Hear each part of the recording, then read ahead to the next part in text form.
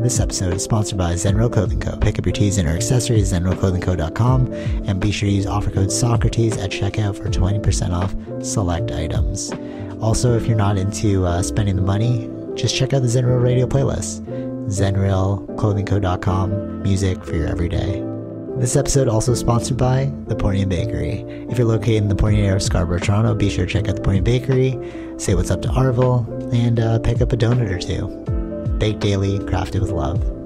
This episode also sponsored by Podbean. Podbean is the podcasting platform of choice. It's the one that me and Vish use, and is great, you know, if you're looking to start that DIY podcast yourself. Definitely check out Podbean. Use the link podbean.com/SocraticGamers and gain 1 month of unlimited podcasting for free. Test it out, build that content. Anyone could podcast, right, Vish? Yep. Start a podcast and get your ideas out there. All right, enjoy the episode. All right, cool. All right. Usually we don't start with the title of the episode, but I thought we'd give as much time to this thing as possible before I jump into any other things. But Dune 2, Part 2, Yes. officially Well, I'll let you go first, actually. What do you think of Dune Part 2? Really good.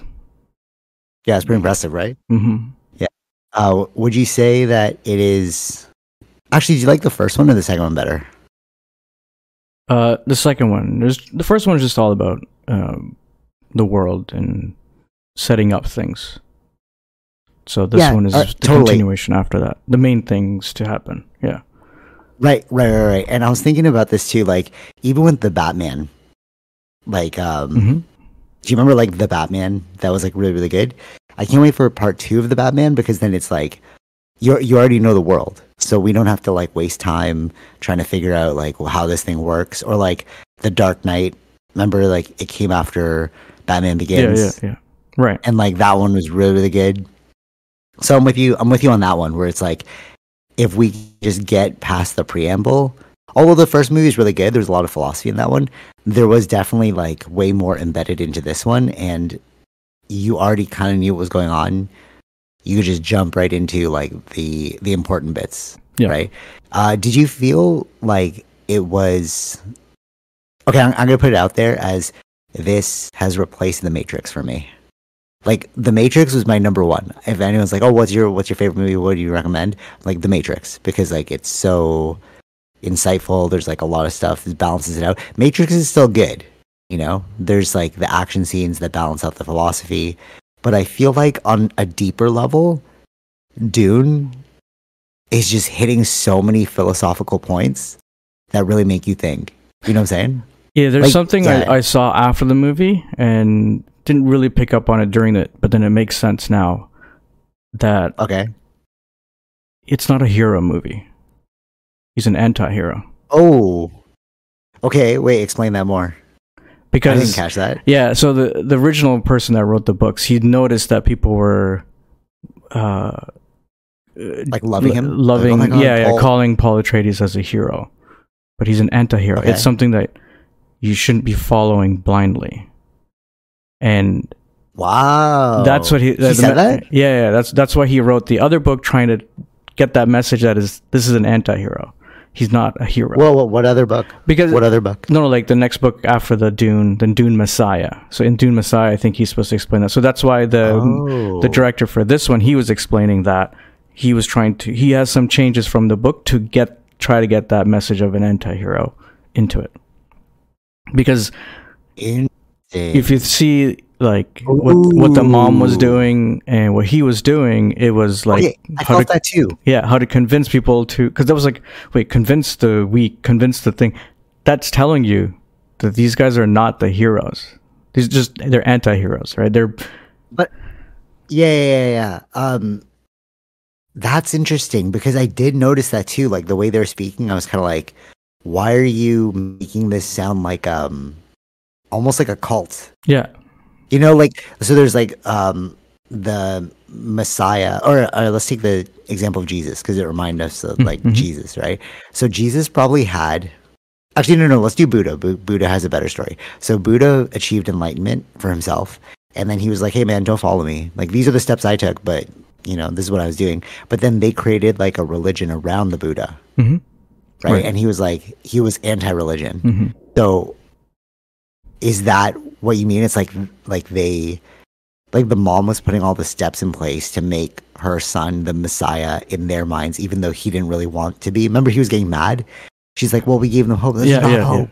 Or something, Right. But at the same time, he knew. No. But at the same time, even though he knew, he was still doing something. So by convincing Shihan, or the girlfriend, right? Johnny or Shihan, I forgot how to say it. But anyways, so they just kept saying Johnny. Yeah. I think it's spelled like Chian or something like that. Zendaya. Yeah, Zendaya's character. There you go. She was technically a skeptic, right? But she did see some things in him. But for him to connect with her was a way for her to send the message that no, he has something. But even though at the end she saw, even though she's not with him at the end, right? Because they converted the hardcore atheist. Yes. So like so she was the most anti-Messiah. Exactly. And if they could convince her, then they kind of like they won them all over, because that was the hardest one. Yeah, that makes sense. But he used love to do. Wow, I don't know. Is that accurate? Because now we're kind of like thinking of it super meta, and I'm like, was that the intention, or are we just like piecing it together here? Yeah, because I think that's what he was trying. Because in the books, she's supposed to be with him at the end. So she didn't leave him. So that's a change that's what he was trying to do. To get that message too. Yeah. See, all right. So that was my thought. Remember, we left the movie theater. And I'm like, I'm going to read this book. Is the book going to be the same as the movie, or like better, or something? You know what I mean? Like, well, I don't know. I think this is what I got was like the director understood what the writer was trying to say, so he's doing it. He's doing some changes to make sure that message is heard, basically. Okay, that makes sense. That makes sense. Because he noticed that people were viewing him as a hero. That's why he wrote the other book to explain, which I don't know too much about what's in that book of the Dune Messiah, but it's supposed to explain like that he's the anti-hero. How many books passed? Like, was that within the 6? So like, I think that we Googled. So the 6 I think includes a lot more stuff. I think it's just the 3 books. Book 1, 2, and 3 is the one that's about Paul Atreides, I think. And then 4, 5, and 6. Yeah, they're like, and then Messiah they're later comes on. Later, or has No, it's Dune, then Dune Messiah. Wait, what? Dune is the book, first book. Okay. Book 1, then Dune Messiah is book 2. Oh, interesting. So, like in the 6-part series, the Messiah is the second book. Yeah. In the 6-part series. Yeah. So, what are we watching right now? Is that just Dune? It's Dune. Yeah. Oh, so it's not even Dune part 2. Yeah, I think he said that. I'm not sure if they're going to make that the name of the third movie. Could be Dune Messiah. Could be the third movie. Oh, okay. Interesting. Okay, let's deconstruct a couple of things here. That I felt like need to become more clear, because it's like, all right, so you have all these people. I'm going to relate it to things that I was linking it to as the movies. So remember the Congo stuff, like the red cobalt red? Yeah. And like how we need that electricity. It reminded me, need that for like our electricity. It reminded me of cobalt red. Like Dune was kind of like cobalt red. You know, like the situation is bad. Nobody can really live there. Obviously, they're not slaves mining for the stuff, but it was like that planet was so rich in resources that fuels the rest of the galaxy. Yeah. Or like our civilization, right? If you're looking at cobalt red. And this kind of movie was like the people of the island who are being like abused for their resources fighting back. Right? Yeah. To like take back their sovereignty. But I was kind of like, why do we care about this planet so much?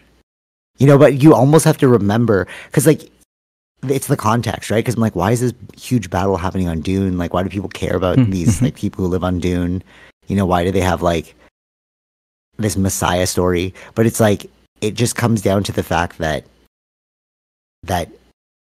you just need something from this planet. Yeah. Right. Yeah. But now think about how dumb this movie would be. So this is what was tripping me out when I was watching the movie. So imagine how dumb this movie would be if they found a different planet with a better resource. Nobody would care about Dune at all. They'd all just leave that planet and go to another planet. Yeah, so it's like, why do we care so much about this Messiah story? Why does the galaxy care about the Messiah story? They don't care. They just care about the resources in the place. Yeah. You know what I'm saying? And it's so trippy when you think about that, because it's like on the planet, you have this story about like fighting back and like saving their society and like not being slaves anymore, getting their home world again. Right? Like that's what the people wanted, who wanted Paul or Timothy's character to like save them.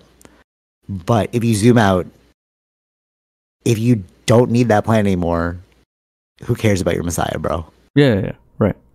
Isn't that weird though? It's like we care so much about this one thing. It's almost like the story of Jesus, right? You're like, oh my God, Jesus is like you whatever, and then you blow up our planet with climate change or like a nuclear explosion. It's like, who cared about Jesus, bro? Like it's all just like a weird story that we're telling ourselves in our head. Yes, yeah. That this is important. You know what I mean? Yeah. And it's so wild because that's also what they did. They hijacked the story in everyone's mind. Yeah, and the ones who put that story out there, it's generated hope, right? Yeah, but hope is like, remember that other part? Man, there's so many great things in this movie where she was like, okay, wait, hold on. I think the reason why I like this movie better than The Matrix is The Matrix is like, yeah, we could be slaves in a battery, right? And it's like, but that's hypothetical. Like what is reality? That's really what The Matrix brought you. Like what is real? Sure. Okay. But the thing that Dune is, the reason why I like it is it actually shows you how the world's working. You know what I'm saying? Yeah. Like belief systems, economics, like it's like, who cares if we're a brain in a vat, bro? Like that's secondary. This is what's literally happening right now. But they don't see it through the movie because they're like, oh, it's just like, because I was trying to think of it like if I was a little kid watching this at 12, right? When I saw The Matrix, right? When I saw The Matrix, I didn't get it. I was like, okay, where they're like kind of like these robots, and all right, they're fighting for safety. You know what I mean? You have that superficial story, but then you watch it later as an adult, you're like, oh, they were telling us some deep knowledge. Imagine bringing a kid to see Dune and then they didn't get it, but it's like, right? You know what I mean? Of course, like, it's like story is not like great. It's just like a basic uprising story, but it's like within that basic uprising story, you're doing a social commentary. Yes, that's what sci-fi is. And I think that's, yeah, I was about to say, you told me that before, which is like why you love sci-fi, like Battlestar Galactica and like all that stuff, because like sci-fi is literally telling you about your life through a fictional world that doesn't really exist. Right. Exactly. But it's very close to what we live. Yeah, right? Yeah. You know? That's why I like Dune. And like Star Wars is also good, but you were saying that Dune ripped off Star Wars. I mean, Star Wars ripped off Dune. Yeah. Like with the Force and stuff. All right, so to get back to it, I thought it was really interesting how she was saying if you kill the Messiah, they become more powerful.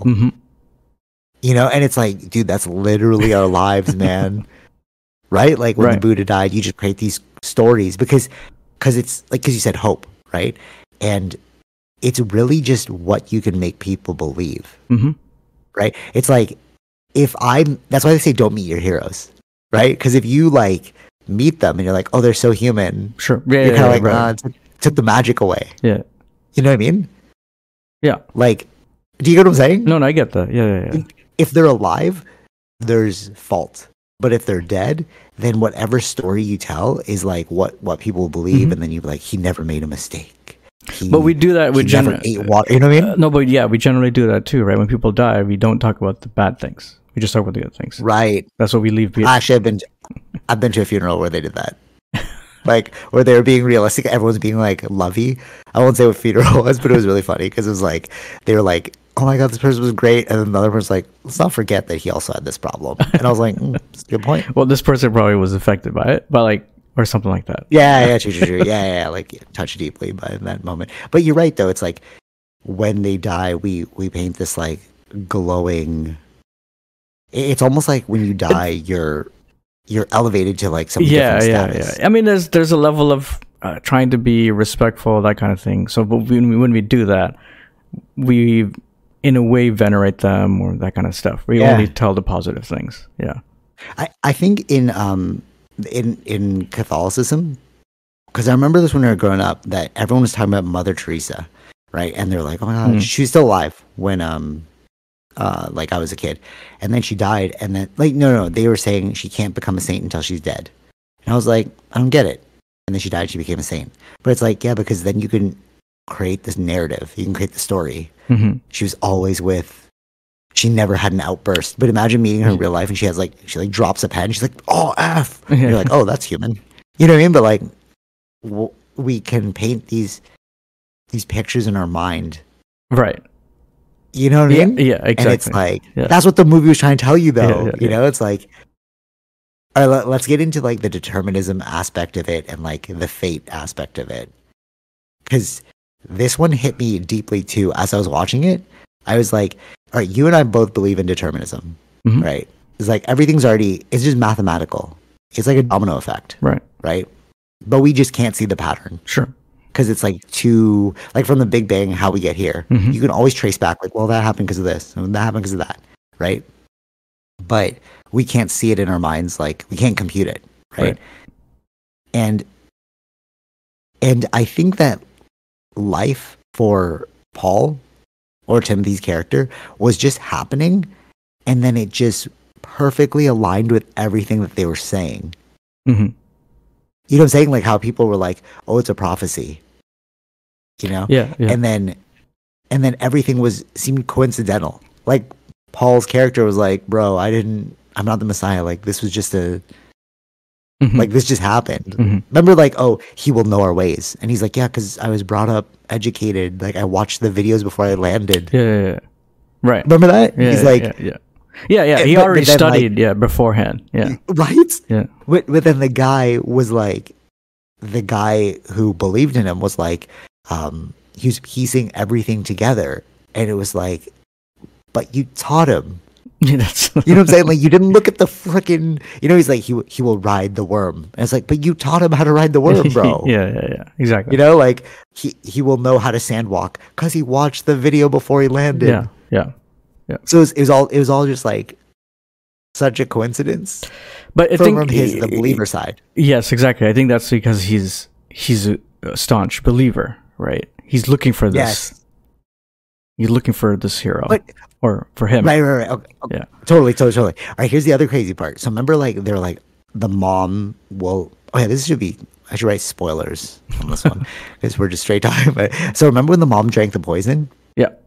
And they're like, oh, she will not die from drinking the poison. And then Zendaya's character was like, oh, your mom's dead. And then she came back, and then the guy was like, see, it's another sign, the believer. Right. Who's that guy? He was in so many movies. He was, I don't want to say like the guy. I don't want to say his name. I don't know his name offhand. It's like Zendaya, and then you have Paul, and then you have the staunch believer. I got this cake. Would you find that bad boy? Because I want to at least reference like the guy. So Javier, or whatever. Stilgar was his name. So the character name. Okay, cool. But Javier Bardem. Alright, so Stilgar. Yeah. Okay, yeah. So the Stilgar guy, when it's just so many things lined up well. So he's like his mom won't die from drinking the poison, and he's like, no, she's a mystic. She like learned how to transmute poison. So it's like but then he's like, no, see, there's the sign. So it's like the whole juxtaposition in the movie was like. I wonder also, like, is she playing into this character too? Like she's playing it. Oh, she knew that she could do it. Yeah. That's actually pretty interesting. Oh, wait. Because they're trying to convince everybody. Yeah. Wait, hard pass. Am I freezy at all? No. Okay, cool, because I realized I didn't plug the Wi-Fi in, so... No, I think you're okay. I didn't see your freezy. Okay, that's weird. It's weird that it's fine. Okay, so anyways, yeah, so maybe she was playing into the thing because she knew about the prophecies and all that stuff. So maybe she was playing chess, but remember they're like we're Benny Jesuits or whatever. Yeah.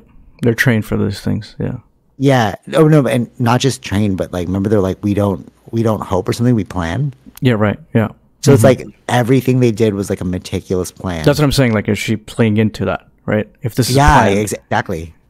Yeah, and then it made me think of the movie now because I'm like again, there's that juxtaposition. It's like, is it planned?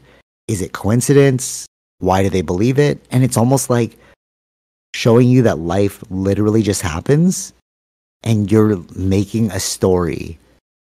You're trying to move things in chess pieces, and then however things play out is how you rectify that explanation in your mind. Mm-hmm. You know what I'm trying to say? It's like it's like star sign people who are like they believe like they read the horoscope and it's like, oh, it said this, oh, it fit, oh, see, you know what I mean? He was kind of like the believer's character. I already forgot his name. The believer's character, Stilgar, the believer Stilgar. So Stilgar's character, he probably believes in horoscopes, bro. This guy was like, eating everything up. You know what I'm saying? Yes, he was. And it was weird. But he's saying as written. I don't know if he's read any of the written stuff. It's just what he's probably heard, and he's just saying as written. Oh, that's true too. Yeah. Do you remember when he rode the worm, and then they cut to the next scene where the worm is there's a depiction of a person riding a worm. Yeah. And then that's the Messiah, right? Right. Like they're like, well, the Messiah. Yes. But it's like, but you all can ride worms. Yes. Why is this? Right, you know what I mean? But okay, this is the thing I wonder. If you have a universe with infinite possibilities, right? I just have to write something down, and then if you give it enough time, it will end up coming true. Mm-hmm. You just make it vague enough, somebody will be born and rule the entire world, and he'll build a kingdom of peace and love. It might not be right now, but give it 1,000 years. There might be a moment in time where that does happen, and I'll look like a goddamn prophet. But it's like, no, I just said it, and the universe made it happen. So like, I'm not thinking that the prophecy is not real. I'm just wondering who made the prophecy, and were they just guessing? And it's just, hey, this is just happening now. You know what I'm trying to say? Yeah. It's like it wasn't predicted. It was just like he just wrote it down because he wanted to like save himself because he was sad. Mm-hmm. The prophecy writer. Like, what do you think? Do they all come from the witches? Like they told that prophecy? Those stories? Yeah. Oh, maybe. Yeah. Okay. Wait. If that's true, okay. If it did come from the witch, like because Paul's mom became in the movie witch. In the movie they're the ones that I feel like they're in control of a lot of things. It's not okay, totally 100%. So, but didn't they say that in the first movie? Remember, like, we're gonna bring him to that planet. Yeah. So maybe they had written it and it had been passed down to like, we're just waiting for the moment when we can execute on this plan. Okay, so with those Benny Jesuits people, I thought it was Jesuit. No, and I googled that. Jesuit, it means like Jesus believer, and I'm like, wait, that makes no sense. What Benny is the Jesuit? Like, Jesuit, is it? Jesuit. Okay, I don't know. So yeah. We'll call them the precogs. Sure, they're the precogs. All right, so with those people, there's a really interesting thing that happens. It like leads into what I was going to talk about with me and Wob going to Vancouver for that shoot, but. And it's weird how things align this way. But anyways, so I pieced out a lot of things, right? Like I could see the pattern playing out in my head. I was like, if I do this, then this could happen. And if this happens, then that'll happen. And if that happens, that'll happen, right? I just chess pieced it all the way down, right? And if you're able to chess piece things out, you can seem like a prophet. Sure. Yeah. Or like, you know what I'm saying? Or if you just remember, they said like you have to know the past to know the future, and that's why he had to drink the poison in order to like gain that knowledge. But it's like if you understand how cyclical natures of society work, you can predict. Oh yeah, America's going to fall eventually. And then when it follows, you're like, oh my god, he's a prophet. But it's like, no, I saw the signs, bro. Mm-hmm. You know what I'm saying? Like, Yeah, are they yeah. prophets? Are they precogs? Or are they able to just see the future? Oh, no, sorry, no, not see the future. Are they able to just see the chess moves? In what it would happen. Yeah. Right? Yeah. You know what I'm trying to say? But that's what they were doing, right? They were testing these people. Okay, what does he? What's his weakness? So that's knowledge to know what's going to happen with this person. What could happen with this person? So that's what that was all about. Yes. And oh wait, you're like, what just happened here? Oh, I was like, oh, what happened to my? So yes, totally. I agree with you, and that's why I'm like, well, I agree with you that maybe they were pulling the strings, and that's what we're all watching now. Like, what if that's like the big twist at the end? Mm-hmm. You know, there was no prophecy. I made this happen. Maybe. And then how would that unfold? How would that unfold with the believer? Mm-hmm. Like it really talks about like our own society's belief systems. Like when you find out that a cult leader is a liar, like with the Osho stuff. Yeah. Right. Like, and then remember Wild Wild Country? Mm-hmm. And then they're like, and then you look now and you see still people believing in him, even though you found out that there were some nefarious things going on. Sure. It's like, this movie is really a depiction of our belief systems. Mm-hmm. And the extremes of it. You know what I'm trying to say? Yeah. Exactly. It's just more and more evidence that like we don't know what's going on. We just like cognitive dissonance it. We just create the story to make it fit. You know, we're like, no, exactly. But that's what I'm saying. Where it's like that's what the writer was trying to say, which is that it's not good to blindly follow or blindly believe. Well, then there has to be like a negative ending to this then. Because right now it looks like it's going up. Yes. You know what I mean? Like it's like, oh, it's working. Right. But then if there's a downfall, then we're like, oh, that was the wrong move. All right. But it's true though. Like it is important not to blindly believe. Like with the cult documentaries you can watch, it's like, oh, it always goes wrong. Like when you put your belief system in another person, I guess maybe that's what it's trying to say. It's like they all put their belief in Paul, but it's like Paul's human too. If Paul, but they were trying to say it, right? Like your father would not have taken revenge. You're right. Like these are you're doing things not what your father would have done. Right, and maybe he's like Darth Vader, bro. Maybe that's where they got the idea of Darth Vader. Maybe. Wait a minute. No, because remember you said like he stole the thing, right? Right. He stole storylines to make Star Wars. Because if you watch Star Wars Episode 1 to now, or like 1 to 9, it's not about Luke. But we started at 4. Right. So we all think that Luke is the hero. But the actual anti-hero of the whole series is Anakin. Yeah, right. If you watch it from 1 to the end, you watch his story arc of him being a child to becoming an evil and then redeeming himself. Mm-hmm. Right? Right. So what if that is actually where this is headed? Like, he starts off good, then he becomes evil. Because he's about to wage war. Yes. This is literally Darth Vader's story. No, right? Yeah, right. Okay, let's wage war. Yes. Yeah, and then now he has the Dune army on his side. Mm-hmm. To go fight people. Yeah. Which is like the Republic in Star Wars. Remember, he got turned from Darth Vader. He became Anakin became Darth Vader, and then he started like ruling with the troops, and then they ruled over the galaxy. Yeah. So what if Paul's about to do that? Yeah. Remember, he said, "I foresee bloodshed and people starving and dying throughout the universe because of me." He foresaw him turning to the dark side. Right. Yeah, I think so. Right? Yeah. Which is like a very interesting. Like, this is probably what's going to happen. Yeah, once I read that he's an anti-hero, that's what changed it. I was like, "Ooh, that's a different outlook." Oh wait, quick question. Am I pixelated at all? No. Wow, you're looking pixelated on my side. Maybe it's me. Like, it's just maybe the upload is good, just not the download. Okay, cool. All right, so we'll continue.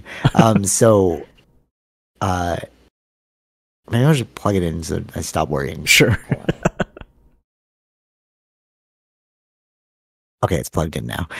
So yeah, like, well, it's funny because imagine if people are listening to this and they're like, dude, I read the book. Obviously, those were heads. You know, it's like just read the book, bro. You'll see what the outcome is. We'll see. I don't know. Maybe I do want to read the book because there is differences now, right? There is some changes, but it has to be. It's still gonna follow the same thing, but I want to do it with the audiobook though. I don't want to just read it. Yeah, exactly. People who claim that books are better, I don't get it, man. Like, what do you mean? Because sure, you get their insights and stuff. Yeah. But you can't see it. You're creating this world in your mind, and then it's you know when they have heavy descriptions like sand and then there's a worm, and you're thinking about what's that worm gonna look like? You know, now that's true before a movie, but now there's a movie, you have something to visually pull from. Yeah, that's true. But I'm just hoping the philosophy is better in the book, or no, more in depth in the book, because that's really all I care about. If it's just a story, it's who cares about the story? Yeah. Yeah, there's so much to unpack here. Do you which side are you on? Are you on the Zendaya side? Are you on the believer side? Are you on the Bene Gesserit side? Are you on the economic side? Well, yeah, if on who are you gravitating towards in this? Well, now that if he is the anti-hero, he's disrupted the flow of everything. He's disrupted economy. Yeah. Isn't that funny? That's what it comes down to. Literally just economy. It's like gas prices. That's literally what they're talking about. The spice is just like oil. Yeah. It's it's always about business. You know? Yeah. It's funny because that's almost like what the movie was showing you too. It's if you really look at the movie, it's oh, that's cute that you guys are talking about spirituality and all that stuff, but we really just want to make money.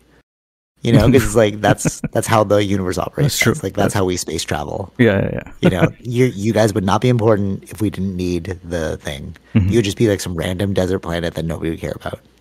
Yeah. You know? Yeah. That's true. But it's because we need the resource. Exactly. Right? Yeah. Yeah, it's not a planet that people want to live on, right? Yeah, you don't want to live there. You're literally just taking resources from it, and that's why we have to care about your Messiah story. Yeah. Which is weird. Let's talk about the spiritual trials, because there was a huge, the spirituality in the movie was very interesting.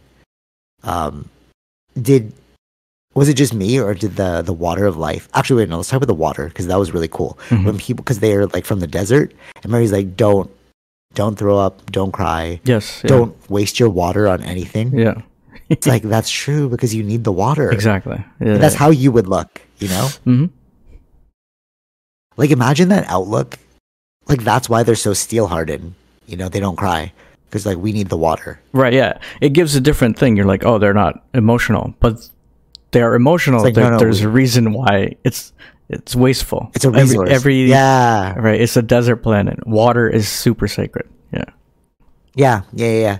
And I also really liked how they would suck the water from the dead. Mm-hmm. Not for the spiritual purpose, but when they killed their enemies, they would take the water.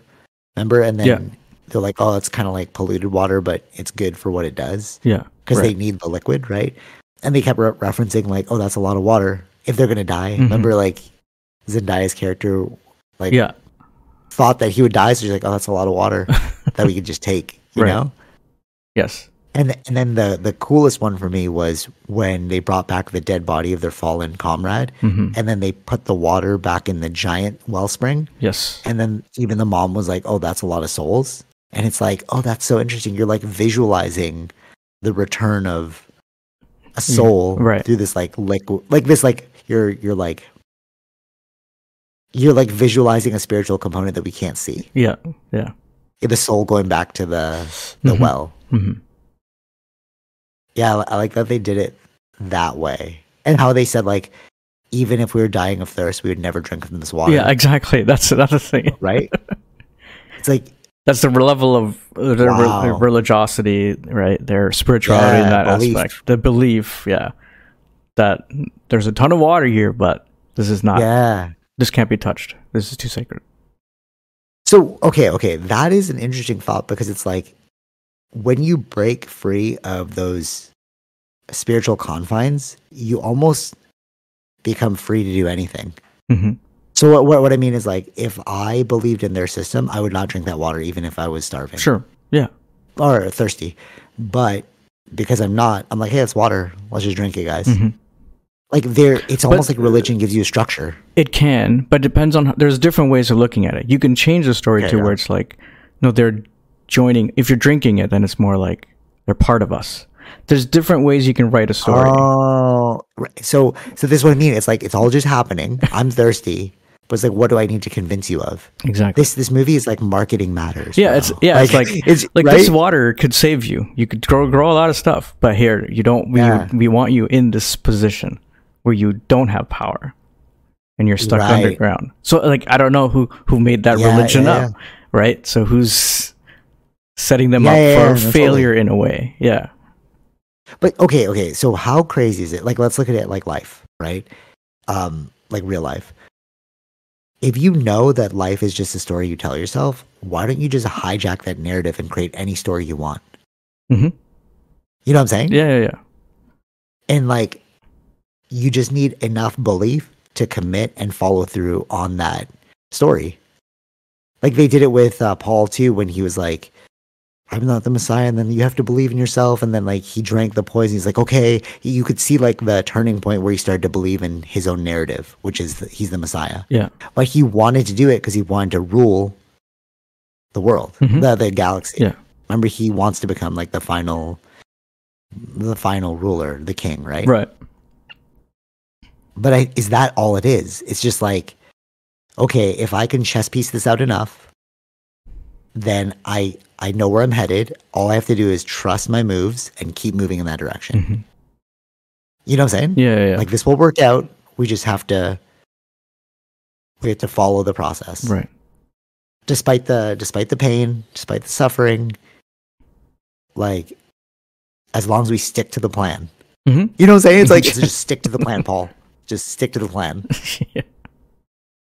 Like what? Like remember when he's like, but I don't even know if this is a part of the plan or it just like they just said it when the final battle when the guy was like, "Don't stain your sword on this guy." Mm-hmm. Remember, like he was gonna fight him, and like his friend was like, "Don't stain your sword. Let me fight him." He's like, "No." Remember, and then he was like, "No, this is my burden to carry." And then the believer was like, "Look at him." He's exactly. Like, he's a modest man. You know what I mean? Or like he chose like what is the name of? So Paul, you could tell he was making a joke out of it when he's like, "Oh, what's your warrior name?" Right. Remember? And he's like, "Oh, the kangaroo mouse," because it's like he's feeble, whatever. Yeah. And then like the guy, they were making a joke, and then the believer's like, "Hey, nobody laugh.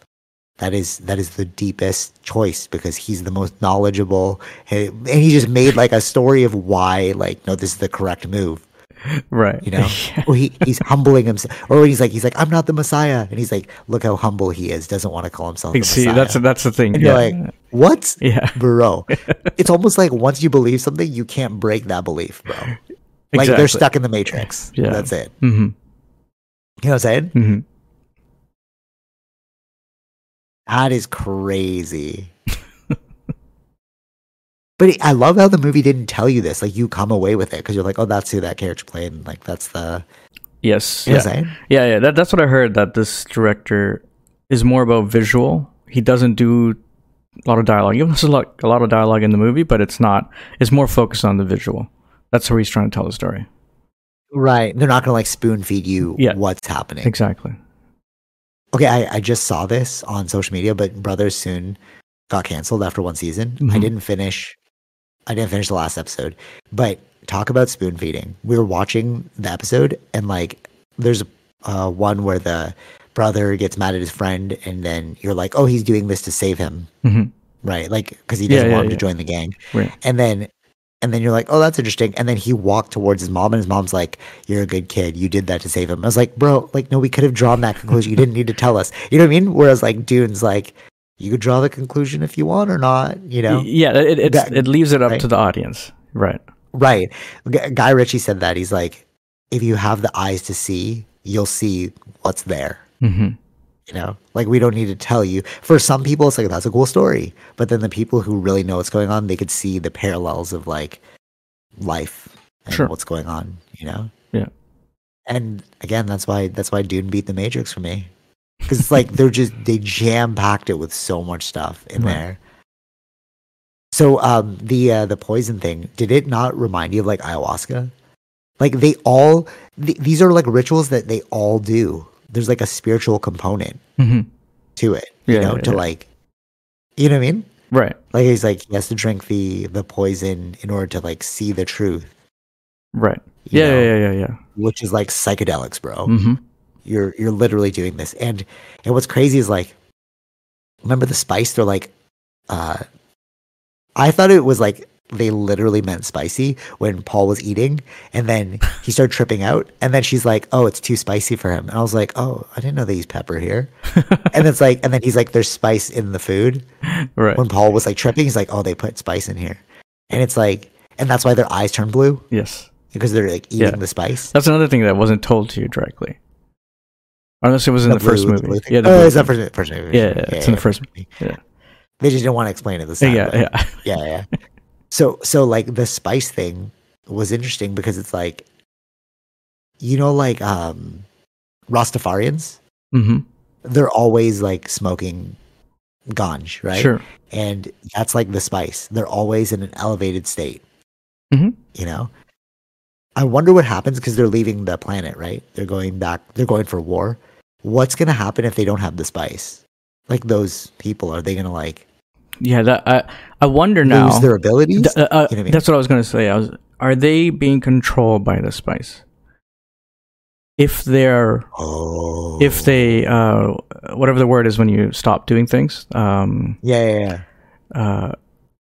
like abstain from it. Yeah, do they lose that ability to see, or to just blindly follow? Right, they become more critical of what they're seeing. Like you come out of it. Yeah. No, totally. Maybe. Okay. With that, who's controlling who then? Because you're like, oh, yeah, they're being controlled by the spice. No, but like, okay, go ahead. Yeah, that's what I'm saying. Because it changed for Paul after he took it. Yeah, because he started to see the future. Yeah. And then he was like, oh, I'm able to like, and then they needed to ramp it up to the next level. So they used the worm piss or whatever, life water, you know what I mean? Like, so it's almost like you have, that's why I'm like, oh, it has a psychedelic component to this movie because like you have like the low level psychedelics, which is like ganja, weed. And like, that's almost like what they're imbibing in daily, right? It's like the Rastafarians. And then if you want to take it to the next level and see even further, you take a harder psychedelic, which is like ayahuasca. And you could see into your mind more. Right. You know what I mean? And like, that's the parallel there. But when you said who's controlling who, so what if, because with the stone date theory, right? We were all monkeys and then we ate mushrooms and then we started to have creativity and like open our minds and stuff. What if we're all being controlled by these psychedelics to make innovations? Like, what if, like in real life? Yeah. What if in real life we think we're creative? Because there's so many people who attribute their breakthrough ideas to psychedelics. Like Steve Jobs. Like, there's a whole list online. You could just Google it. Like all these like Nobel Prize winners who like have utilized psychedelics to create their invention. Right. Yeah. Right? So it's like, was that your idea or was that the plant's idea?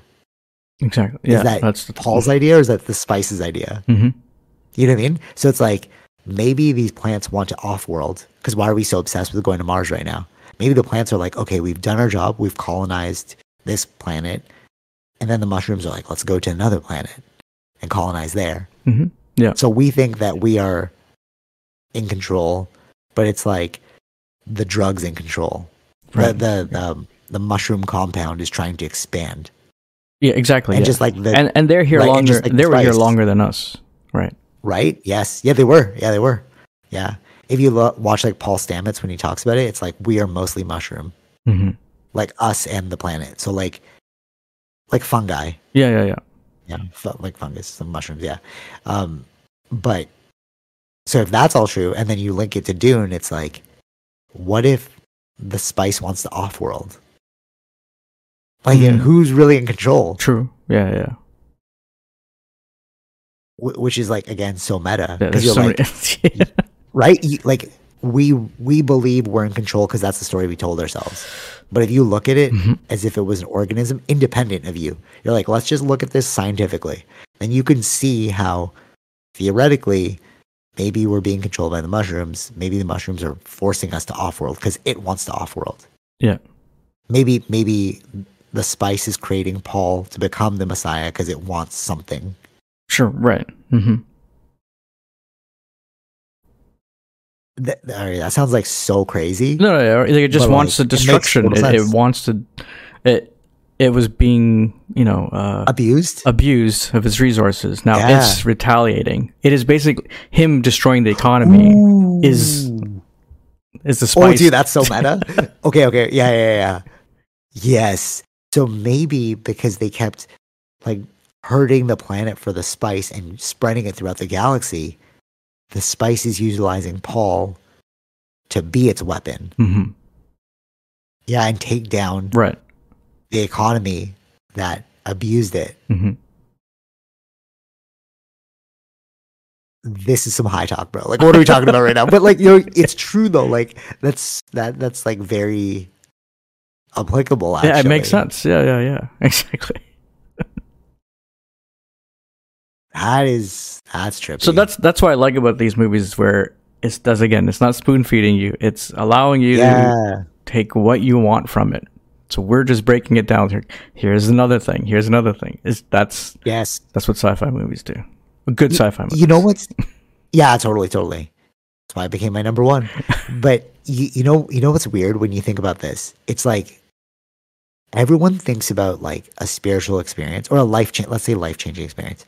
Everyone attributes like psychedelics to like a life-changing experience.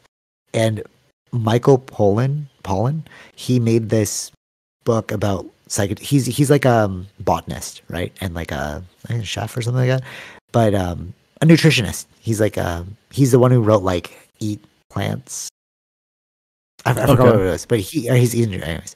So he did like a bit of a tangent, and he wrote a book on psychedelics. And what he was saying is that the thing that psychedelics do is, let's say you're tobogganing, right, down a hill, and then you keep tobogganing down the hill. So you're like, oh, like what happens when you toboggan down the same path? It gets faster, smoother, like the snow gets packed down. Yeah. You know what I'm saying? And then like you can zip down that. And that's our neural pathways that are strengthened, and we just like become habits. I got you. Right? Yeah. But what he said was, with psychedelics, it's almost like dropping fresh snow on the mountain, and now you can go different paths now. It opens your mind to new possibilities, right? Which is why the invention thing is applicable, right? They're like, I attribute psychedelics to the invention, right? So it's like the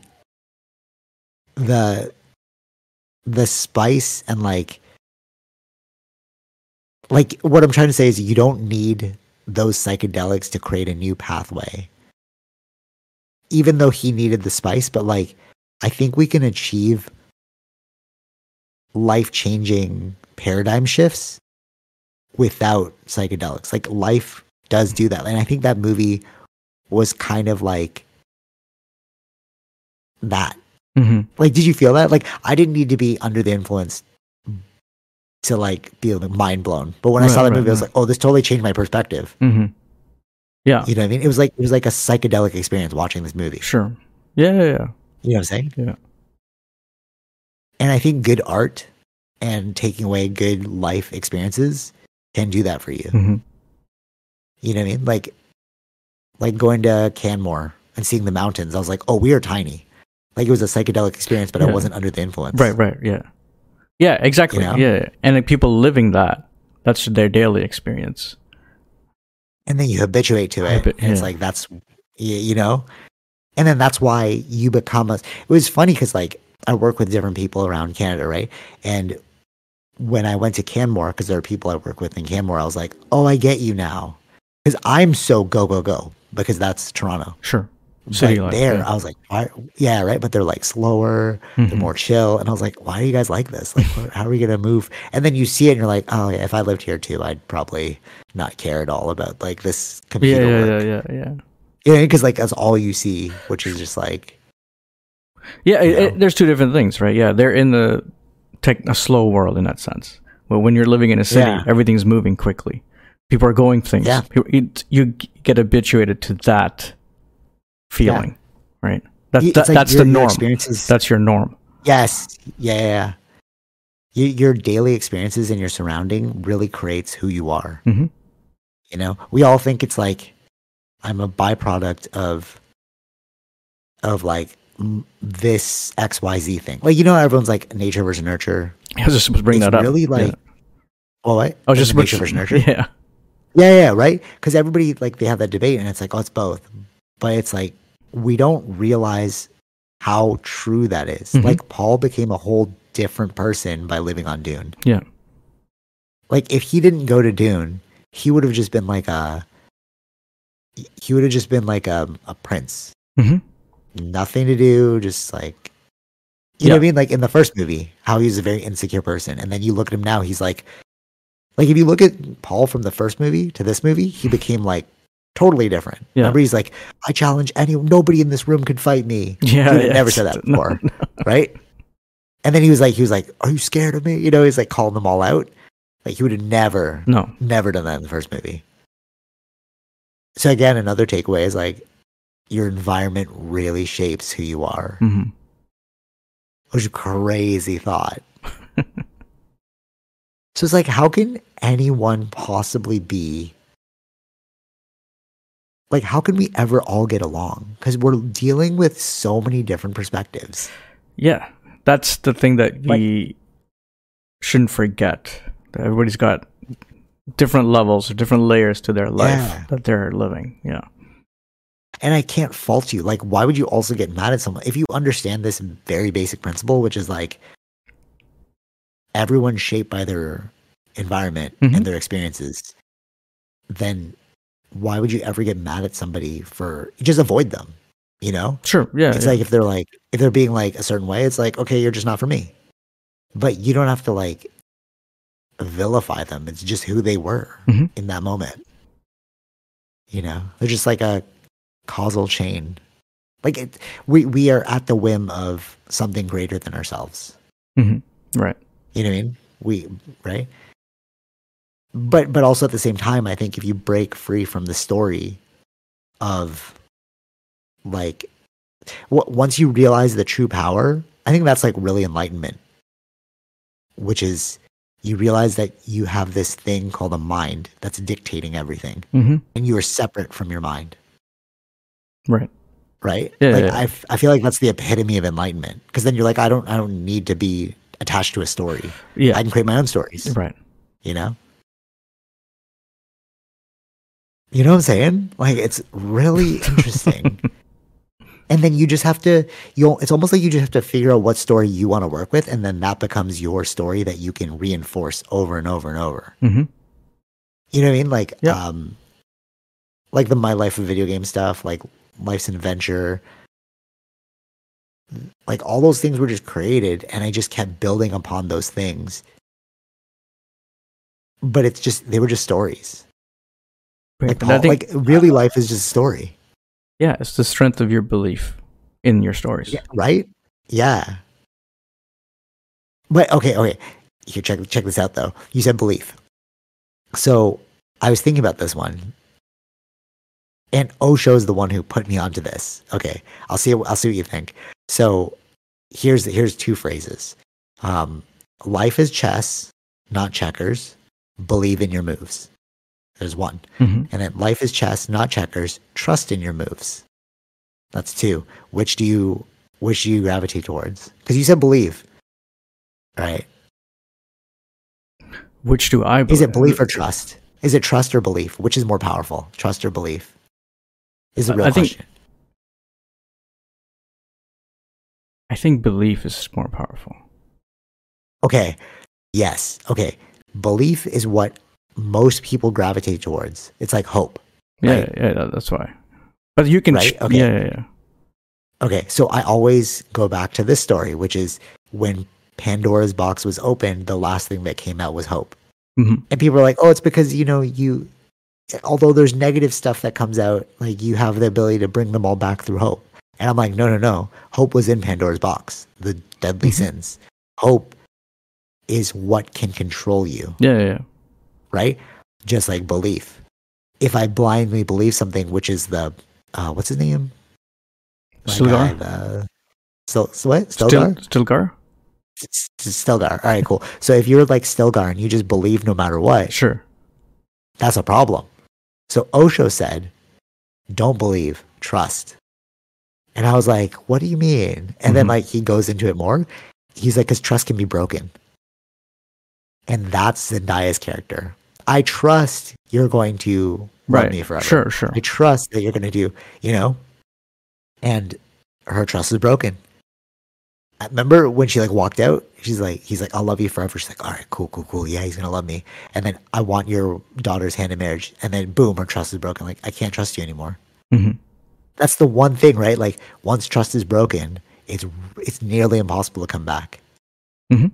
Sure. Right. Whereas belief, you start shaping the story, like Stilgar. Right. That's why I said it was more stronger, or more. It's powerful than trust. It's more powerful because you can control people. Yeah. But what I'm saying is that trust is the more freeing one. It's like when you know that there's a story that you can create in your own head, right? Yeah.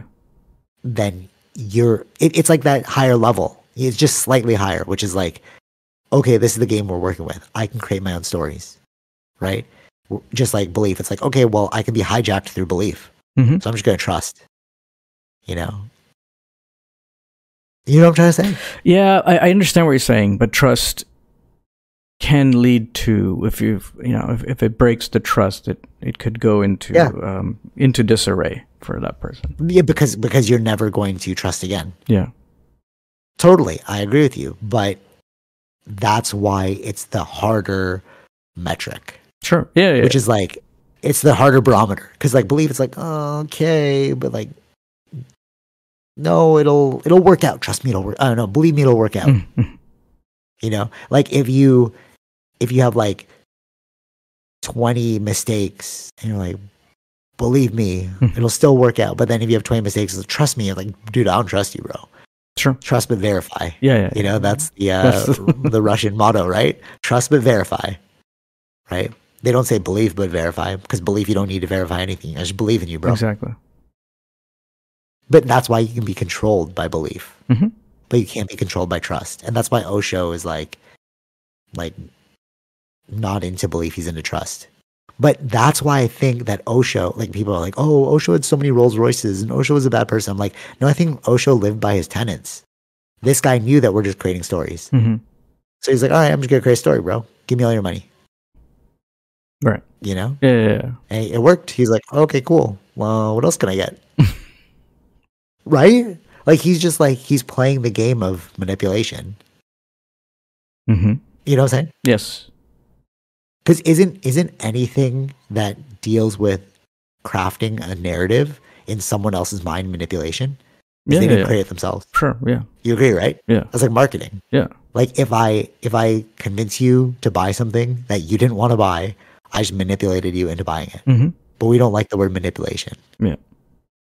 But I use it because I'm like, this is what's happening, guys. Like, right. You know what I mean? Yeah. Yeah. Anything else about Dune that you wanted to bring up?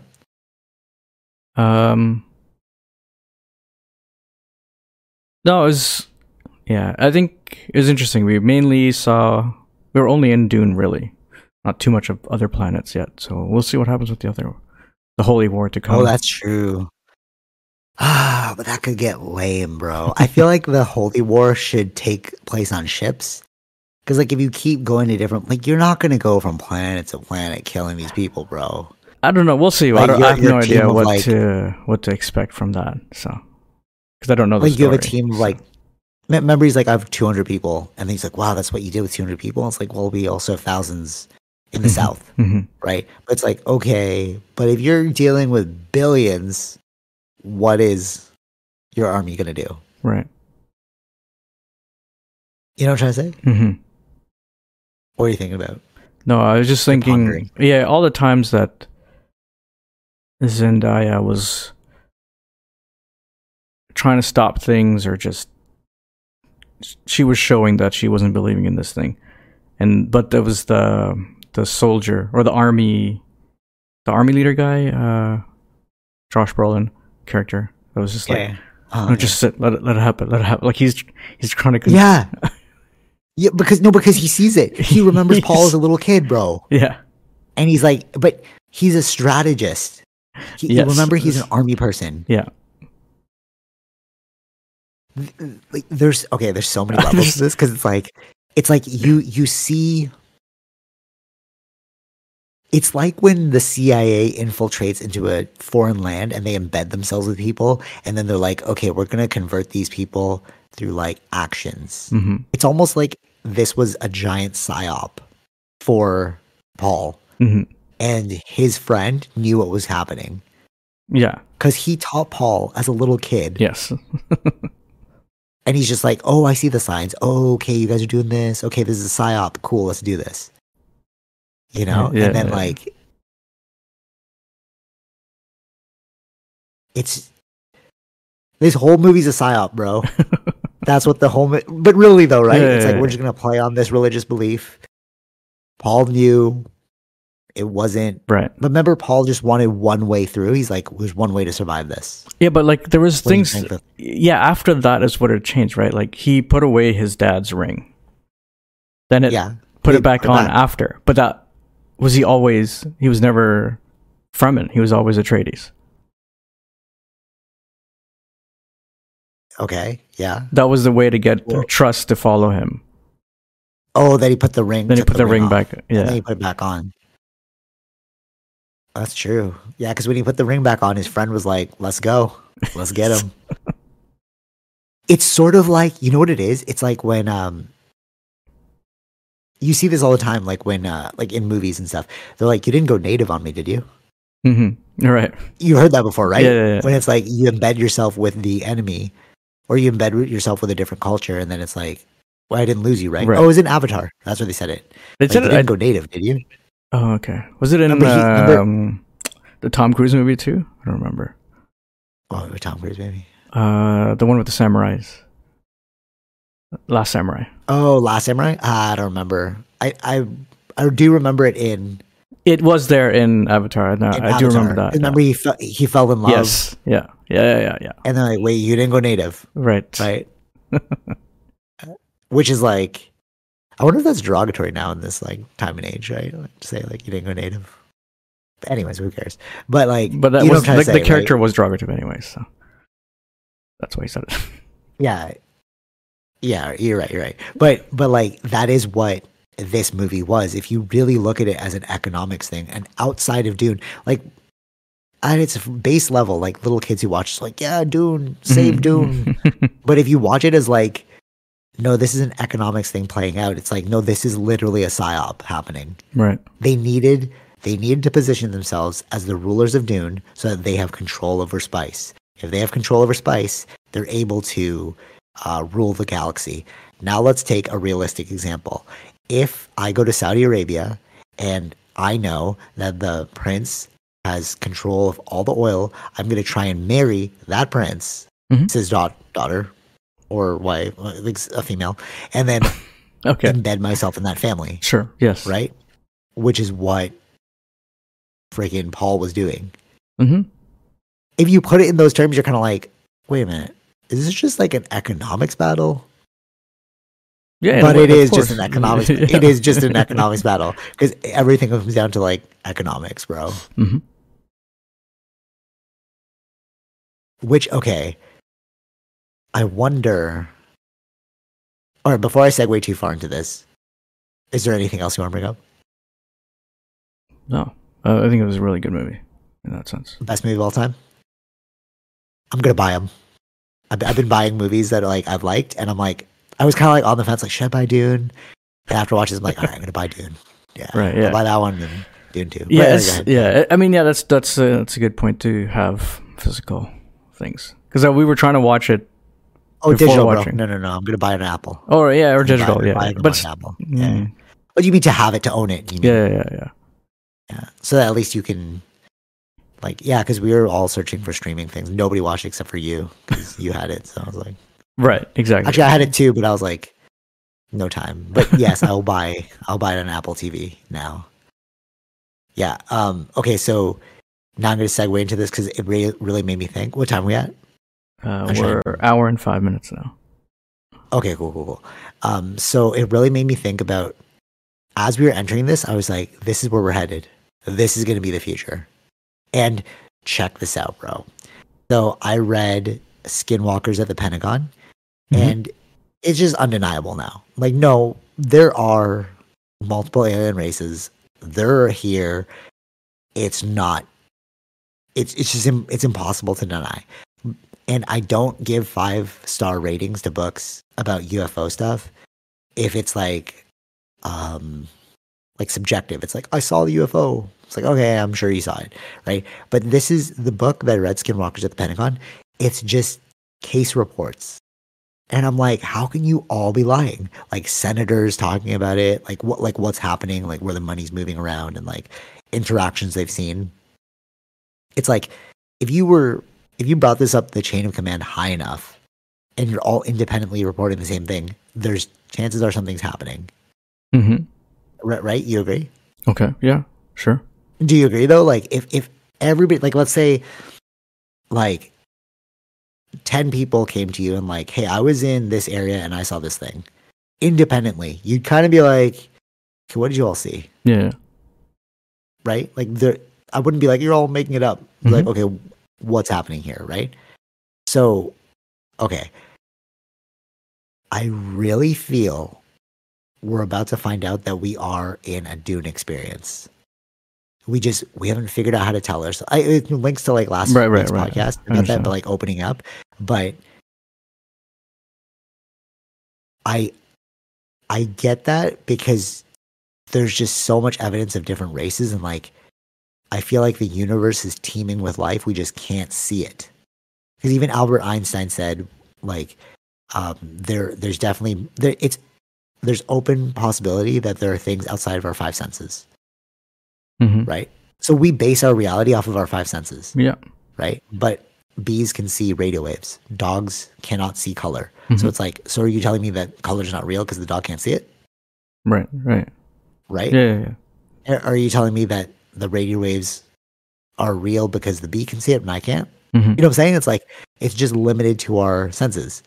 So I think we're about to find out that there's a lot going on. And I wouldn't be surprised if Dune is our future. That's why I was excited to watch the movie. Because the reason why is because you have all these planets, not even close to each other, but they're interacting with one another. Right.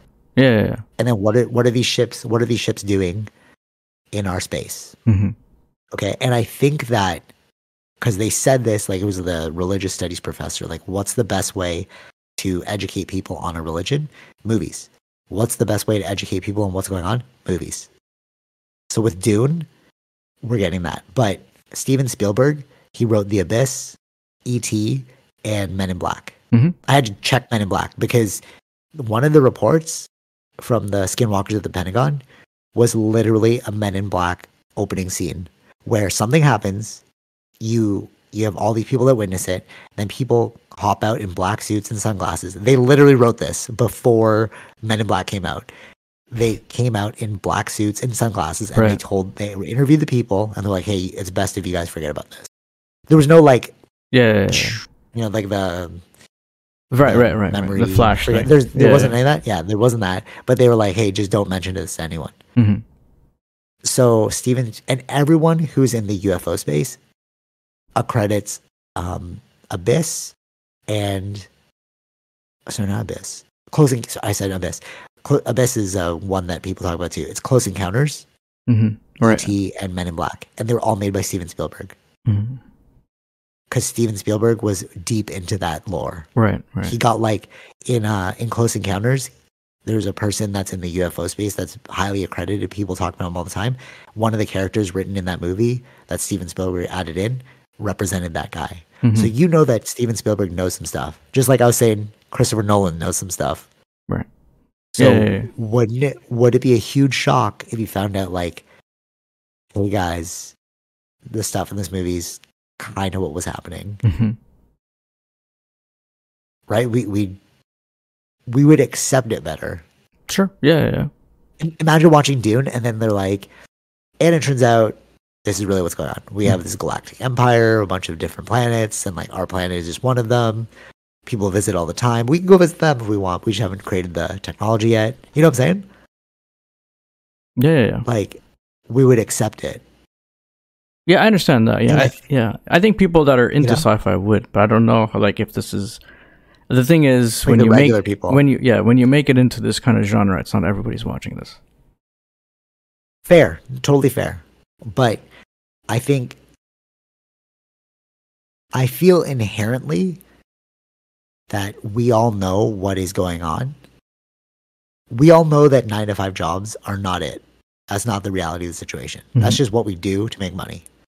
I think inherently people know that there's a bigger story out here. That's why they believe in religion. Yeah. Right? And I think that it would be more comforting if we found out, yes, something like Dune is actually happening right now. We're just one planet in a series of planets that's interconnected. Mm-hmm. Do you think so or no? I hope so. Yeah. Like, you really think that we'd have like chaos and stuff? I don't know, but that depends on where people are at in their mindset of this. Okay, that's fair. That's true. Or maybe we just need to wait a few more generations. That's why they're slowly releasing it now, so that the kids that grew up with like UAPs are real, by the time we're dead and they come out like, okay, yeah, UAPs are real, guys. Mm-hmm. You know what I mean? Like, sure. We need the boomer generation to pass away so that it was like, hey, no trouble from you guys. And then, right, like, we'll be the old ones and they're like, yeah, galactic empires are real. And we'd be like, oh, yeah, I knew it. Mm-hmm. Right? Yeah. We're just freaking out. Maybe they just need to wait for them to pass away. But, okay, so this all links back to Cat Williams. So I thought Cat Williams was crazy after watching the Shannon Sharp thing. You can go back to that episode where I just like trashed all over him. Like, how could you read 3,000 books a day? It's impossible as a kid. Okay, you lived in your own, like, it was, I'm sure it was hyperbolic. Like, there was a lot of stuff that was blown out of proportion. Sure. But if you listen to what he's saying on the Joe Rogan podcast, he's literally talking about aliens in Dune, bro. Mm-hmm. So this is why I think this weekend, this like little experience of going to BC, watching Dune, listening to Cat Williams, it's like the universe is weirdly synchronous or like synchronized sometimes. Like, it's almost like things align perfectly in this one moment and you have this crazy mind-opening experience. Right. Okay. So I didn't even know Dune came out, bro. I was in BC and you said, hey, when are we watching Dune? And I was like, oh, it's out? All right, cool. Let's just Saturday. Remember I was like messaging you guys? Yeah. Okay, so I had left to go on that BC trip. It seems so innocuous to the people that are like, see it? They're like, oh, don't you do that all the time? But you work for this company, whatever. But it's like, no, you don't understand. And I said it in the video and I'm going to say it again. Like, I said it multiple times. And it's going to be in video part 1 and part 2, where me and Wob literally were just kids with cameras faking that we had jobs. Mm-hmm. We were going around. Do you remember those photo hunts that we used to do? Yeah. We used to just go around.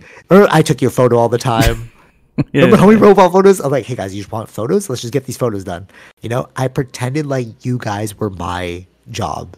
Mm-hmm. And then me and Wob would like, we'd venture out into like random places and like shoot things. Mm-hmm.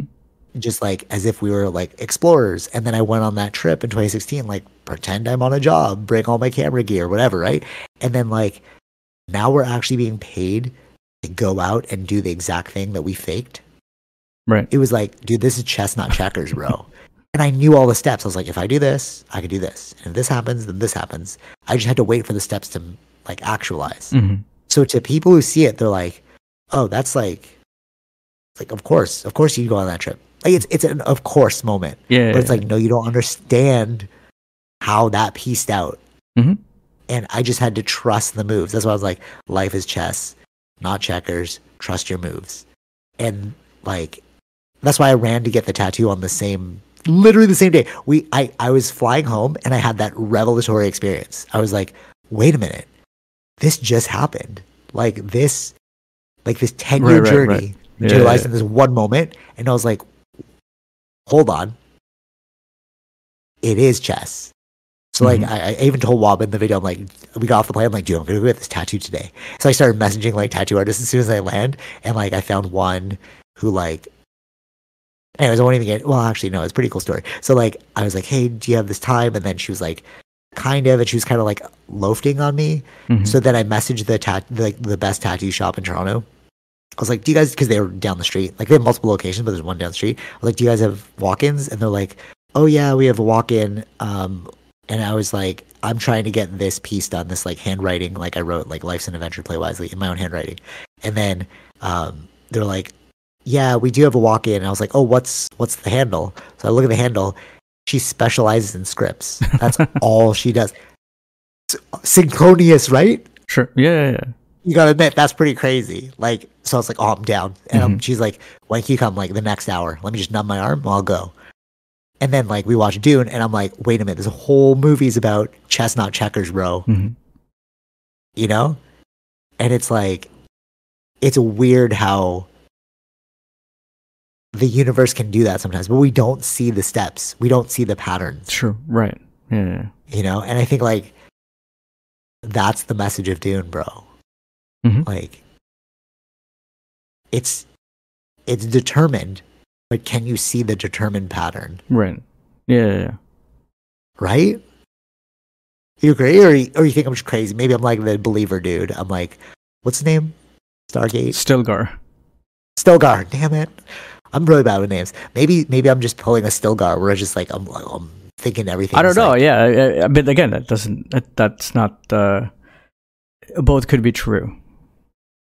But maybe that's why it hit so hard watching Dune, because life was just happening and I was attaching the narratives. I'm like, oh, this really worked out. But it's like, no, it's just happening, bro. You know? But I felt like a freaking precog in that moment. Sure. I was like, yeah. I totally made that happen. I made that happen. Yes. You know? Yeah. Maybe that's why Dune hit me so hard, because I'm like, which character am I? It's like, am I the crazy one? You know? Yeah. Okay. All right. What time are we at? I have one more thing I want. Oh, actually, no. Let's talk about Vancouver really, really quick. Sure. You know what's crazy? So I went to Vancouver, and obviously we did everything, which is I won't even out what we did, because it has to be like it's a work trip. Okay. Like, we did. So anyways, so we had a list, and we were able to achieve everything we wanted to do on that list. So one of the things on the list was hitting Maine and Hastings. Okay. Which is like the strip of homeless people. This is the worst strip in Canada. Okay. Not as bad as America. Bro, we were driving around and I was like, oh, this is it? Like, I don't feel like there were people at the bus stop, and like, so like imagine like zombies, just like homeless zombies, but then there were people waiting at the bus, and we were like sitting there, and I was like, oh no, they're just strung out, bro. There's a difference between like strung out homeless people and like aggressive homeless people. And I feel like America has aggressive homeless people. Like when I went to Austin, and they're like, hey, yeah, you can go to the bank machine, just watch out for the homeless people. And I was like, that's funny. And I literally was approached by homeless people being like, hey, you know? Right. But these people were like on the sidewalk just tripping. It was more sad. Because they were like, you're clearly on, you're not going to chase me, bro. You're like, you're tripping right now. You know? You see people like literally smoking crack, and like they made this little fire, and they were like warming their hands and stuff. Right. Sure. It's like, yeah. It's funny. So if that's the worst we have, there's nothing compared to America, bro.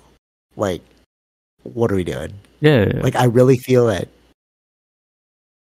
But what does that say about the best country in the world? You know what I'm saying? It's like, this was our worst. And we went there. We're like, oh, it's not that bad. It's bad. It's like sad, but it's not like I didn't feel endangered. You know? Mm-hmm. Yeah. I just want to bring that up because it's like the narrative. You know, like, oh, it's a bad place, and then you go and Sure. you're like, Yeah, it wasn't that bad. Like Yeah, Egypt, because you know, like, add oh, that bad image place. of how bad it really is, or how Which, bad like, you Dune, think it bro. is. Yeah.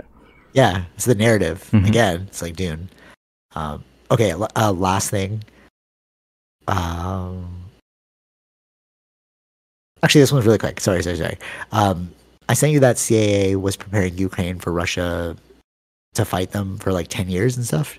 And it was Mhm. like in leaked documents. Sure.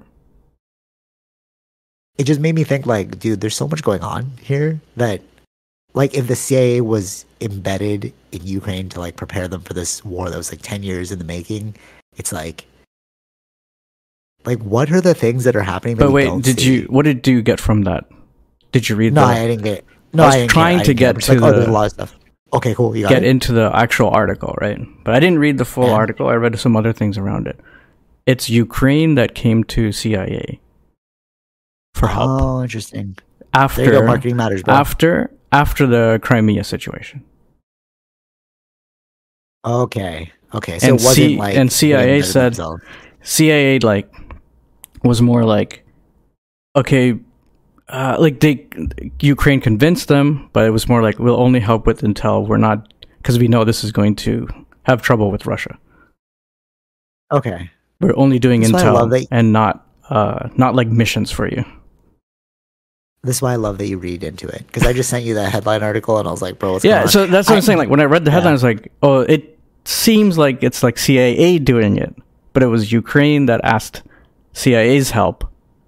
So they're like, there is, it's good for America if you guys help us out, but like we're only doing intel because we know we're going to piss off Russia. Right. It was framed as if It's framed as if CIA made the first move. yeah. Fair. Marketing matters. And again. I was like, and it said 10 years, right? 10 years ago is Yeah. when the Crimea situation happened, where Russia annexed Crimea from Ukraine. So that's why they came to US's help. Okay, that makes sense. That makes sense. All right. I still hold that there is stuff going on that we have no idea about. Of course, but you're yeah, right. yeah. You should always look into the. But the no one. facts. The thing is, like I want to read the actual article where it first came out, which is in New York Times. But you have to sign up or probably like do the subscription to actually read it, because everything else I'm reading is not. It's like this is what New York Times says, but and then you're adding your spin to it. The other people. Yes. Yeah. I want to read the actual thing. What if the hustle is that because they charge money, they hire these people to create clickbaity titles that reference back to the article so that you sign up in order to read it? It's like if I was a marketer, I'm like, hey, how do we boost sales for subscriptions? Like, oh yeah, I don't know. And then we're like, okay, let's hire these people to write really clickbaity stuff and make you want to read the actual article. And It doesn't happen. It doesn't happen like that. No. Right. That's too meta. No, they're going only to their individual sources, and they're writing their own headlines to attract their people. Okay, fine. That would be a crazy marketing scheme if you did that. Though. It's too much. It's too many. I understand what you're saying. It's just it's too much. I think the chance of you getting someone to come and subscribe to you is very unlikely to succeed that way. Okay, fair. It would be a really cool marketing tactic. I'm just saying, it's just like influencers. I understand what you're saying, yeah, but I don't know who. You know? Yeah, but who went in to search New York Times to look up for that actual article? That's true. Because even you were like, paywall? No. I was trying to can I freeze the screen and just read what's that's funny. Screenshot it wait before the ad comes up so you can read it. Yeah. That's funny. That's what a kid of the 90s would think. Yeah. And then I was looking at maybe Apple News has it. You know, like how Apple News you can subscribe. So I have I could do 3 months free or something. But New York Times is not. I didn't see it on mine. New York Times is not on there. So I was like, that's too bad. Oh, that's lame. Or else I would have done it. That's funny. Like the subscription system is definitely better than like it's kind of annoying that you have to subscribe to certain things, but like it is cutting down on piracy. You know, with like the music and like all that stuff. But that is pretty annoying. Like, why are you gonna paywall information? Yeah, I mean, like we're internet is free, right? So or like the things on the internet are free, so it's like it's very hard to justify just to paying for an article, right? Yeah, fair, totally. Yeah, I agree with you. All right, so quickly, as well, I forgot to mention this. Gran Turismo, you were right. Amazing movie. I saw it on the plane on the way to BC, and I was like the visuals of this thing. If you haven't seen it yet, definitely check out Gran Turismo. It's an underdog story. He made his dreams come true too. Yeah, he believed in the process. Exactly. But the way it was, filmed and created. I feel like even with remember Kaz pushing the virtual divide, you first showed me that, and I was blown away by the way that was filmed. I was like, this is innovative, right? And I feel like this one also was extremely innovative. The way they went from like the car to him playing the video game, it was like that's super stellar. It was a really good video game movie in that sense, and it was good. It gave a lot of respect to Gran Turismo. And the thing is, you have to keep remembering the ones that they're showing in the movie were like today, like what I play as Gran Turismo. He was doing an older game, like PlayStation Gran Turismo. Oh, really? Yeah. Oh, I didn't even catch that. That's what it looked like? Because it looked like the new game that you were. No. Sorry. No. I'm saying that the visuals that they're showing are the new game, but the actual guy, he played an old. He played the old versions. Okay, fair. Yeah. Okay, so that means was the old ones that good? Like, even though the graphics were bad, I think it was about the mechanics and stuff like that. Oh yeah, true. True, because the graphics wouldn't even be there. No. Yeah, that's true. I never even thought about that. Because when I was watching it, it looked like the game you played. So I was like, well, yeah. That's because they're doing it for today's game. And they want to sell the game. Yeah. This is,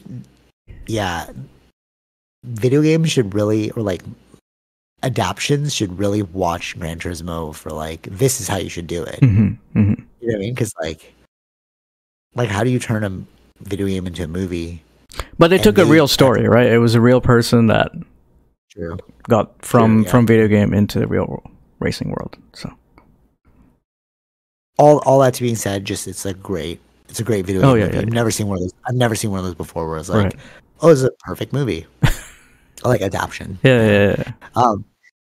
Okay, two last things. What time are we at? 1 hour 27. Okay, cool. So I heard this other thing about like Epstein. You know, like Epstein is so basically the thing that I heard was they were like Epstein knew exactly what you wanted and he gave it to you in order to take information from you. Okay. I heard that in the podcast, and the first thing I wrote down was Game of Thrones. Do you remember why is Game of Thrones like our lives, bro? Do you remember the brothel owner? Yeah. Littlefinger. And he had the power. Who was Littlefinger again? I think it was. What did he look like? No, he owned the brothels. He liked Ned Stark's wife, right? Yeah. The dude. I think it's Littlefinger. Mustache guy. Yeah. His name, right? Mustache guy. Yeah. So, but remember, he was like he gained information. Yes. Through the brothel. Mm-hmm. That's freaking Epstein 101, bro. Like. Right. Like, Yeah. You know what I mean? Like, I think Game of Thrones is probably. Again, like that's why it was so great. We think it's an olden time thing. It's almost like the sci-fi thing. It's like you're presenting our life, but through a movie or through a show. Yeah. And instead of it being futuristic, this is just olden time because those tactics are still in play today. Yeah. If you look at the Epstein thing, that's Littlefinger right there. All right. So final thing. All right. This is a chess thing, and I was just thinking about this. So crazy. Who does everybody want to be in chess? Who do you want to be in chess? Be in chess. Like, let's say you're any chess piece. Pick the chess piece. I don't know. Let's go. Well, I guess everybody wants to be the queen, right? Can go anywhere. Ooh, dun. Okay, so yeah, you hit the nail on the head. Like, why wouldn't you want to be the queen? So chess is actually a matriarchal game presented as a patriarchal game. Right. Rip you, right? If you really think of it, everybody wants to be like the bravado. Right, men, right. They want to be the king. Yes. But you said queen because you're thinking how I was thinking. It's like, wait, who has the best moves? Is the queen. Yeah. But why does everybody want to be the king? Everyone's like, oh, I just want everything to be done for me. I want to be, the king's the weakest player, right? He's equivalent to a pawn. Yes. Like, he has no power. Yeah. Why? He's just a little above a pawn because he can move angrily, right? Yeah, he can only move angle. Yeah. Only one step at a time. He can move one step at a time. So why would you want to be the king? The queen is the most powerful character. And I think that, and I really want to look into this. How old is the game of chess? Because did they know that? Was this created in was a version of chess created? Like, obviously chess is more new, but did they steal the idea from an old game? And certain secrets got passed down. Right. Because you literally just told us that it's a matriarchal world. Right. Like, the women hold all the power. The queen is the most powerful character. And who's... Yeah, we see it in Dune as well. The mom? The mom narrating the story. Oh, that's true. I love how we're just bringing everything back to Dune. Even the emperor, even the emperor king had really no power. Yeah, he didn't have the power. That's true. He was just old and frail. Yeah. He was just conducting things. But it was the Bene Gesserit. It's his daughter that's really going to be the one to do the next things. That's true too. Yeah.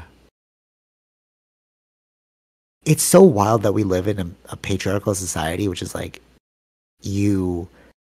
not to sound like a freaking bleeding heart liberal or anything, or EDI king. It's just no, just look at it logically. Literally, we live in a patriarchal society, but women hold the power. No. Women are more powerful. Logically speaking, they're like, oh, you're just a matriarchal. You just want to be like a, I understand. No, but I'm just looking at it logically. They give birth.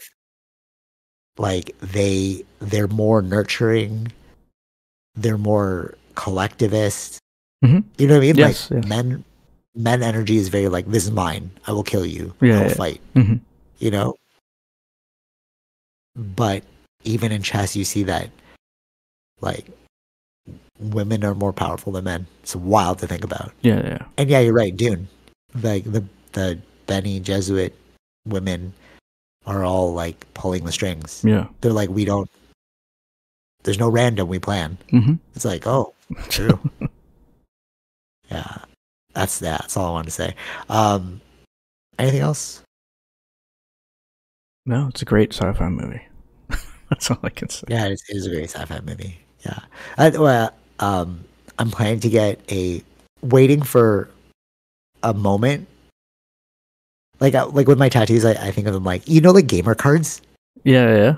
When you sign in and then this person unlocked all these things, and then you can see it on their gamer card. I feel like those are my tattoos. So I'm glad you said queen, because I was oh, I really want to get a chess piece tattoo because it's chess not checkers. But I was I really like the queen, but I was wondering what you would think. And when you said queen too, I'm okay, we're on the same page, bro. The queen is the best character. Yeah. Anyways, yes. Any final thoughts about anything? Anything you want to bring up? F1 is back. That's what I'm watching. Oh yeah, you said that to me. Dude, I didn't even know that. I thought they were the same thing. I thought Gran Turismo was F1. Remember, I was it was the same. No. Really? Well, wasn't he at the end? He was in some rocket car. No, he was doing the 24-hour Le Mans. Is that not? It's not F1. It's not F1. Oh, okay.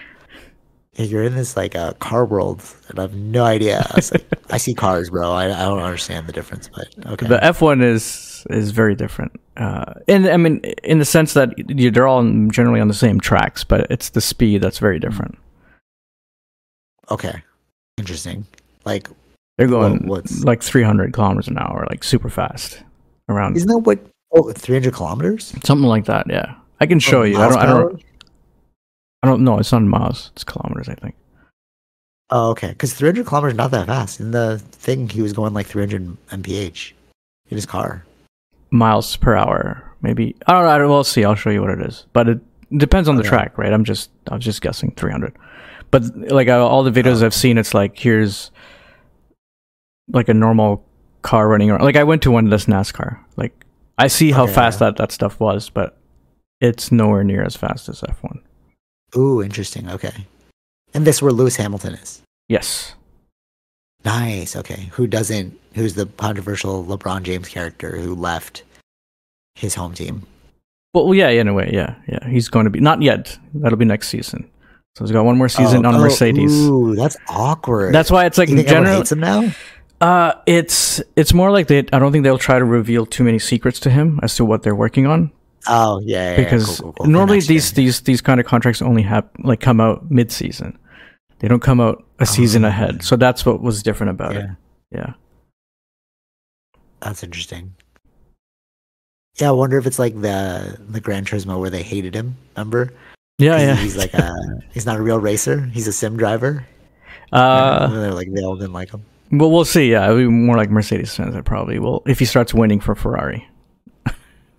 Oh, true. Yeah. All right, that's cool. Yeah. Yeah, let me know how it goes. You're super into that right now. So it's very interesting because the new season started and last year's season. So normally Netflix releases the Drive to Survive. So that talks about the previous season. So it's very interesting because they go into like the business aspect of it, them getting the sponsors. Okay. And clashes between certain drivers. So it's very Netflix. They film a lot of things and they try to get the story around it, whatever they have filmed. Oh, that's cool. Oh, yeah. That's really cool. So it's very reality TV show. Yeah. Oh, dude, this goes back to what we were saying about like.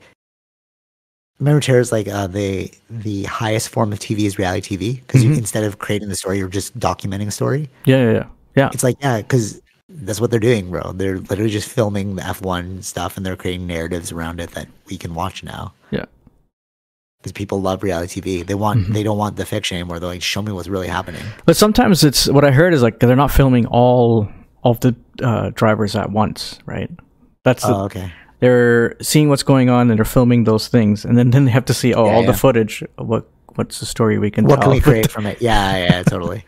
That's a tough job. That's a tough job. Yeah, but I felt like this season's Netflix, it was really good because I watched all of last season, so I knew what was going on when I was watching it, but now I can see the behind the scenes of like the politics and all that kind of stuff because it's like, what?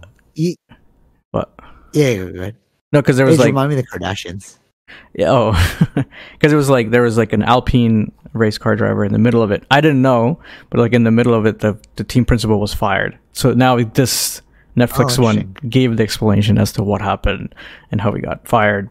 Like on the day in mid race weekend, he was fired. That's interesting. Yeah. Okay. They totally stole that from the Kardashians, bro.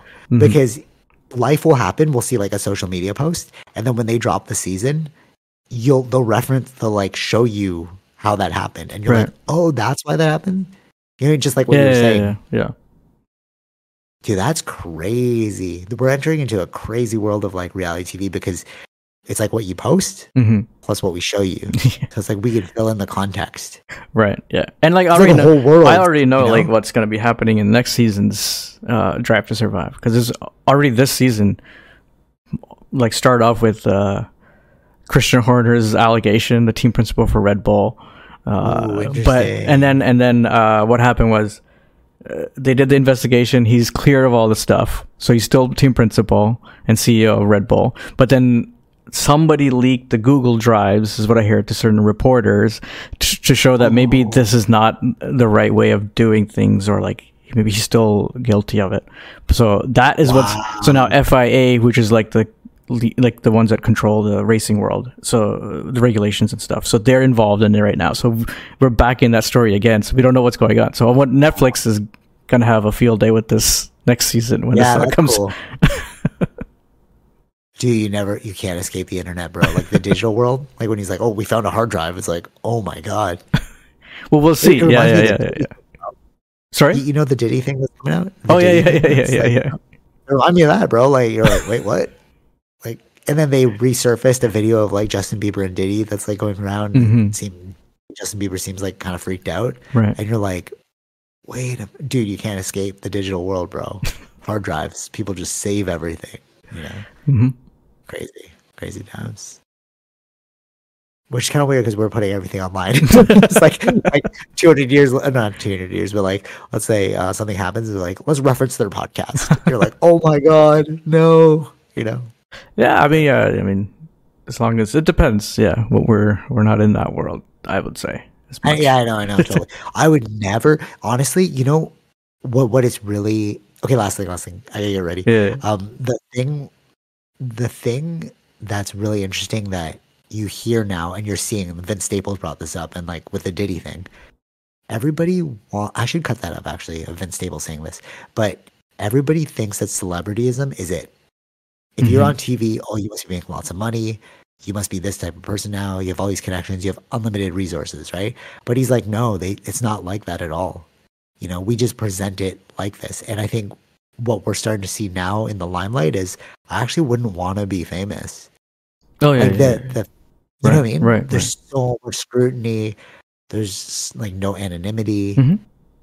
You know what I'm saying? Yeah. And it's wild to think about that we coveted that for so long, and then now we're seeing like the perils of it. And you're like, bro, no, it's not good to be famous. Yeah, I noticed that a long time ago. That's why it's like there's like once you're famous, you're not free anymore. You're kind of. But I still, yeah. You have opportunities and stuff, but it's like that's why people they if they go to another country that nobody knows who they are, they like that. Like they just roam the streets like nobody. Yeah, totally. It's funny because it's like I like to do the exercises of what famous people do, but I wouldn't want to be famous. So like this podcast and like making those videos, these are just like it's like what Rick Rubin said, like make the art first for yourself. And it's like that's all that if you made the art and you like the art, it's great. You've done your job, you know? But like to think about commercial success is like, I mean, there's like a limit. Like obviously you need to make some money, but like it's to that level of like. Well, that's why that's why it's both, right? You have to. It's the reason they get paid so much is because of all these things. Yeah, true. They it's like a hazard pay. Yeah. Right. Yeah, crazy. Okay, our last thing, because this is related. So I watched the Taylor Swift documentary, and she was groomed for this. You know, she's like, oh, the biggest person in the world, make all the money. She was groomed for this as a little kid. Like she believed that she's like, I just want to be the best entertainer in the entire world. So when she got those bad reviews of her album, and then she dropped this crazy album, and then now she got this huge success, it's because she's like, no, I'm going to figure this out. I'm going to become famous. But then you see she's so hurt because she's just a kid who's like has this hole that she's trying to fill with fame. But then there's backlashes of fame where like they make fun of her and they like say all these negative things. It's like, but it's psychologically harming for her. Like if you watch her documentary, like not the concert stuff, you actually watch her documentary, it's like she's struggling psychologically.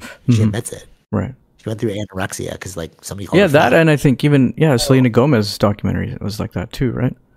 Oh, I didn't watch that one. Oh, yeah, like making fun of her weight, these like all these internet comments about these sort of things. Yeah, but I mean, you started off broken. You were like trying to fill the void. She's like, I want to be famous and loved by people. You're like, oh, that's not a healthy way to begin. You know what I mean? Whereas like Rick Rubin, it's just like, just create the art, bro. If nobody likes it, that's cool. You made the art though. You know? Whereas like those artists are like, what will pop because I want to be loved. Sure. Yeah. You know, it's like a different zone. That's why I like Kendrick. He's like, he's going to put something authentic. And it's like, he doesn't really care about the commercial, although he's super commercially successful, but it's just like, but it comes from a pure place. Yeah. Not like trying to be the best in the world. Mm-hmm. Mm-hmm. All right, and with that, till next week.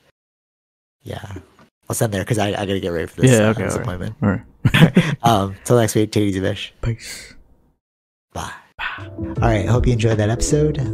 Be sure to like, share, subscribe, all those fun things, and check out our sponsors, Zenro Clothing Co., Portian Bakery, and Podbean. Take it easy, Vish. Peace.